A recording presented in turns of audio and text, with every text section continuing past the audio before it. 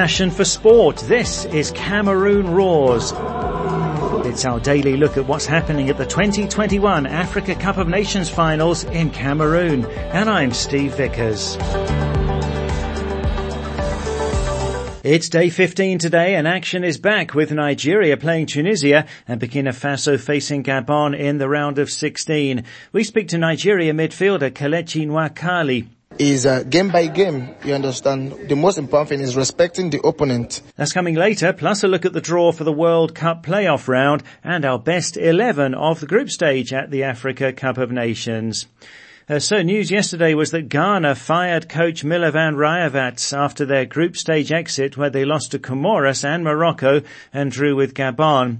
Rayevac, who's from Serbia, took the Black Stars to the quarter-finals of the 2010 World Cup. He was reappointed last September, so he only lasted 4 months in the job. Well, I'm joined by African football expert Solis Chukwu in Lagos, Nigeria. The World Cup playoffs coming up in March, so is this a risky move, Solis, or it just had to happen? I lean more toward the latter personally, Steve. Ghana's decision to reappoint Rayevac was always a huge risk and was unfortunately informed mostly by the nostalgia of the 2010 World Cup. The Black Stars came within a Luis Suarez handball of becoming the first African team to make the semi-finals at a World Cup. Things have not gone quite so well this time around on his return, and that was always predictable. Ghana were pretty abject at the AFCON, especially going forward.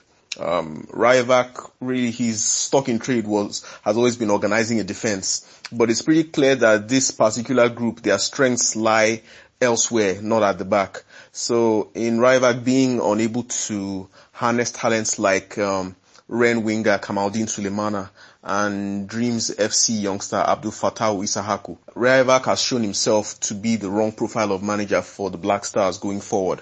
Yeah, of course, the timing is inconvenient, but this is why it was important for the Ghana FA to have made the right call back in September of 2021. However, like they say, the best time to plant a tree was yesterday, and the next best time is right now. And one can even make the argument that even with the brand new manager in charge for the World Cup playoffs, Ghana cannot possibly get any worse than losing to Comoros. So that's my stance on it as well, Steve. Ghana made a mistake to begin with, and now they're having to sort of bite the bullet in order to rectify it. All right, so the best time to plant a tree was yesterday. Yeah, the benefits of hindsight. So the World Cup playoff round draw was made in Douala yesterday with FIFA President Gianni Infantino and CAF President Patrice Motsepe attending. They're all pretty titanic, these ties. Egypt against Senegal, Cameroon against Algeria, Ghana facing Nigeria, DR Congo against Morocco, and Mali up against Tunisia, the winners qualifying for the 2022 World Cup finals. And the home and away ties will be on in March. Now, Togo legend Emmanuel Adebayor made the draw together with Senegal's El Hadji Diouf. Here's Adebayor, who played at the 2006 World Cup. I think it was the most beautiful moment in my life, obviously having a chance coming from a small country like Togo and having a chance to be on that big stage. I dream to be a footballer, but never dream to be on that stage. We are just striving for the best for the continent, and I think we have the best continent on earth, which is Africa. We have everything. So we just have to be up there to match with those people, those countries. And I think it's time to support our continent for the youth to be better.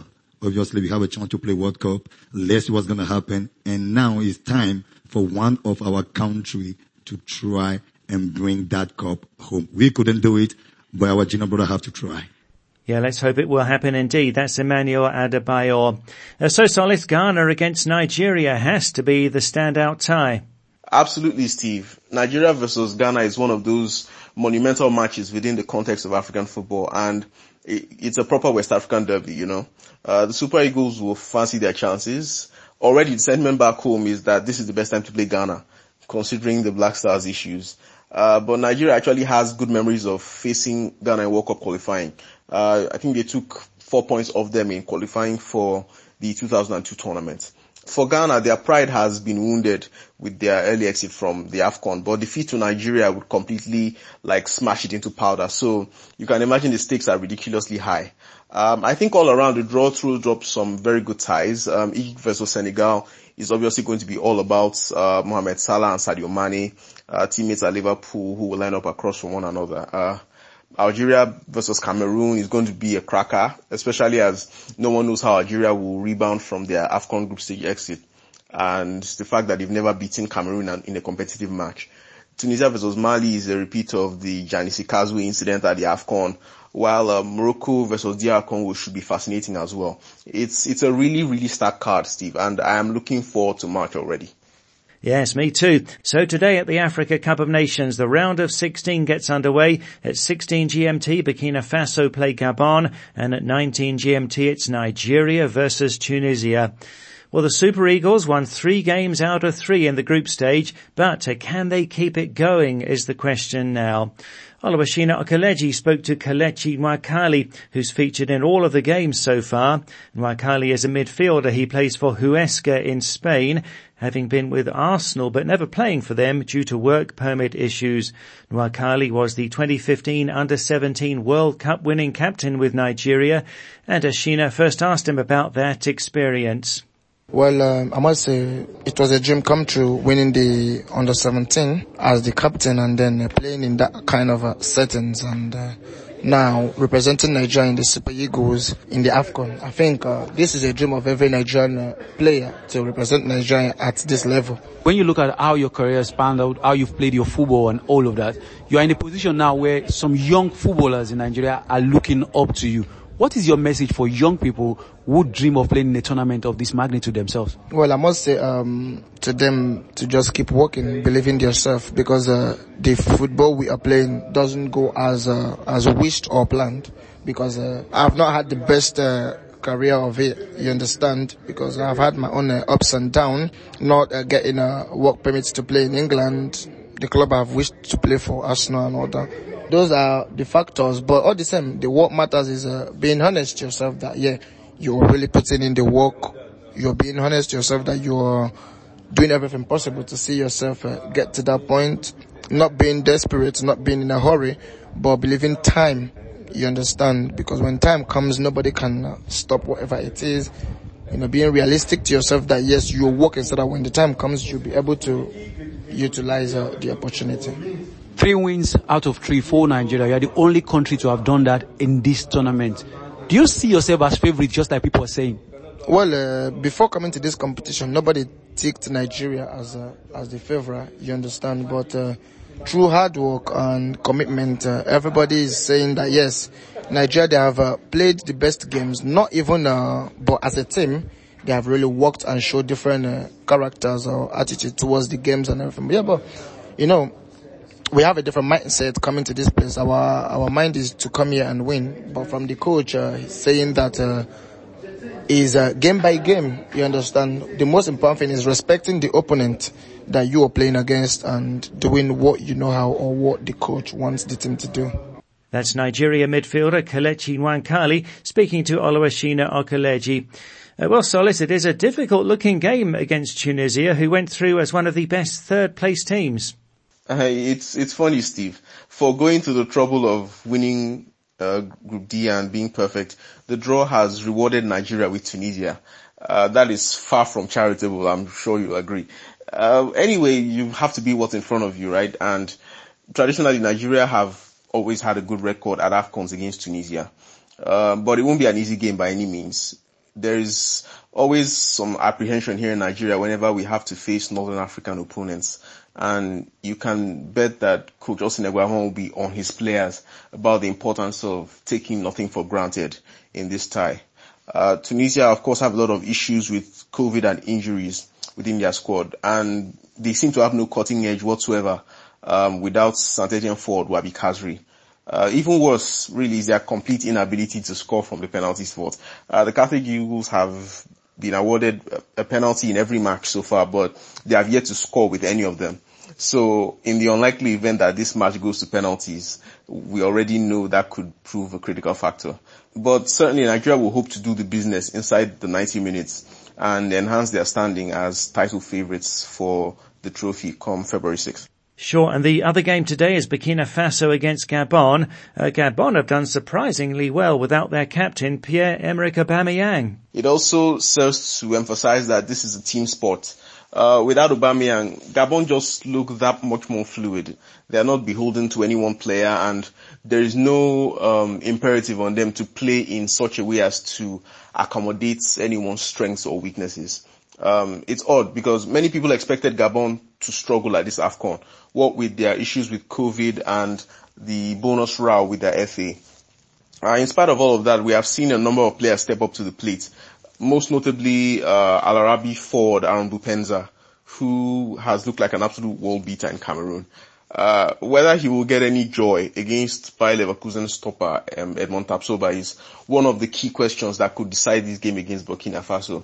I've personally been a little disappointed in Kamumalo's Burkina Faso side. They've struggled under opposition pressure in their matches, and they seem to lack a reliable presence inside the opposing penalty box. So I think really the prospect of Gabon continuing their run at the ongoing AFCON is a very real and very plausible one. So Solis feeling that Gabon are in with a chance. This is Cameroon Roars, brought to you by Passion for Sport. Show coming to you every day throughout the 2021 Africa Cup of Nations. Online, on radio and on our app. To download the app, go to the Play Store or the Apple iTunes App Store and enter Planet Sport Football Africa. And our website is planetsport.tv. In the blog section there, Russ Bravo looks at dealing with the consequences of our mistakes. How Cameroon goalkeeper Andre Onana took a banned substance by mistake and got banned, and how footballers and all of us make mistakes, and how to deal with them in faith. That's on our website, planetsport.tv, and you'll find it in the blog section. Well, Solis Chukwu is still with me in Lagos, and Solis, you came up with your team of the group stage at the AFCON. Yeah, Steve, the end of the group stage seemed like a good time to look back on some of the great performances in the group stage. Our goalkeeper, I picked Mohamed Kamara of Sierra Leone, who was excellent in their draw against Algeria and took up very great starting positions to ward off Algeria attacks, saved the penalty against Cote d'Ivoire, so his inclusion there was almost a no-brainer. At right back, Achraf Hakimi, centre-backs, Roberto Lopez and Roman Saiz, who have both been really solid for Cape Verde and Morocco respectively. And Cameroon left back Nuhu Tolo, very energetic, very aggressive, very powerful, both defensively and going forward. On the right side in midfield, Nicolas Pepe. At Arsenal, he's a forgotten man, and he didn't even start the opening game. But for Ivory Coast's final two group matches, he was absolutely electric. He tore up Algeria in that famous 3-1 win for Cote d'Ivoire, so I had to put him in. Ibrahim Sangare in center of midfield. I mean, he too is someone who has been absolutely excellent and pivotal to how Cote d'Ivoire play. Cote d'Ivoire like to play a very transitional, very open game, so they need a lot of energy in the middle. And Sangare has brought that in bags and bags for them. So he had to get in there. Amadou Haidara for Mali, excellent midfielder, great platform for Mali because they are a team that likes to press a lot, especially when they lose the ball. So they need a platform to recycle possession and keep teams pending. And that's where he has really excelled for Mali, providing great passing range and also a great reading of the play in order to cut off potential counterattacks. On the left side of midfield, Moses Simon, excellent player. He's been shining at Nantes, but for a long time, people wondered whether he could actually bring his club form into international football. Well, we are getting the answer right now. He has been superb for Nigeria. Didn't start the third game, but came off the bench and produced one of the most mesmerizing dribbles you will ever see to set up the second goal. He scored one himself. He's lead on another. So he's having a great tournament. Up front, Gambia's Musa Barrow. Gambia are a team that, you know, they're not really that expansive. They sort of play more defensively and look for their forward players over the top or in the channel. So it's essential to have a player like Barrow who combines great skill with flair and unpredictability and also an eye for a pass. He's been involved with all 3 goals Gambia have scored in this tournament. He set up 2 and scored 1 himself. Brilliant player. And of course, who else but Vincent Abubakar as the number 9, the main man up front. I mean, 5 goals already in the group stage is just insane really from Abubakar. He's in this sweet spot where he's able to get shots off so quickly and defenders can't really close him down. And that's translated into a very efficient performance in front of goal. So that's how I picked my team of the group stage at this point, Steve. Wow, so we'll see who stars in the group stage. Thanks a lot, Solis. From me, Steve Vickers and Solis Chukwu, the show is back again tomorrow, and Cameroon Roars is a passion for sport production.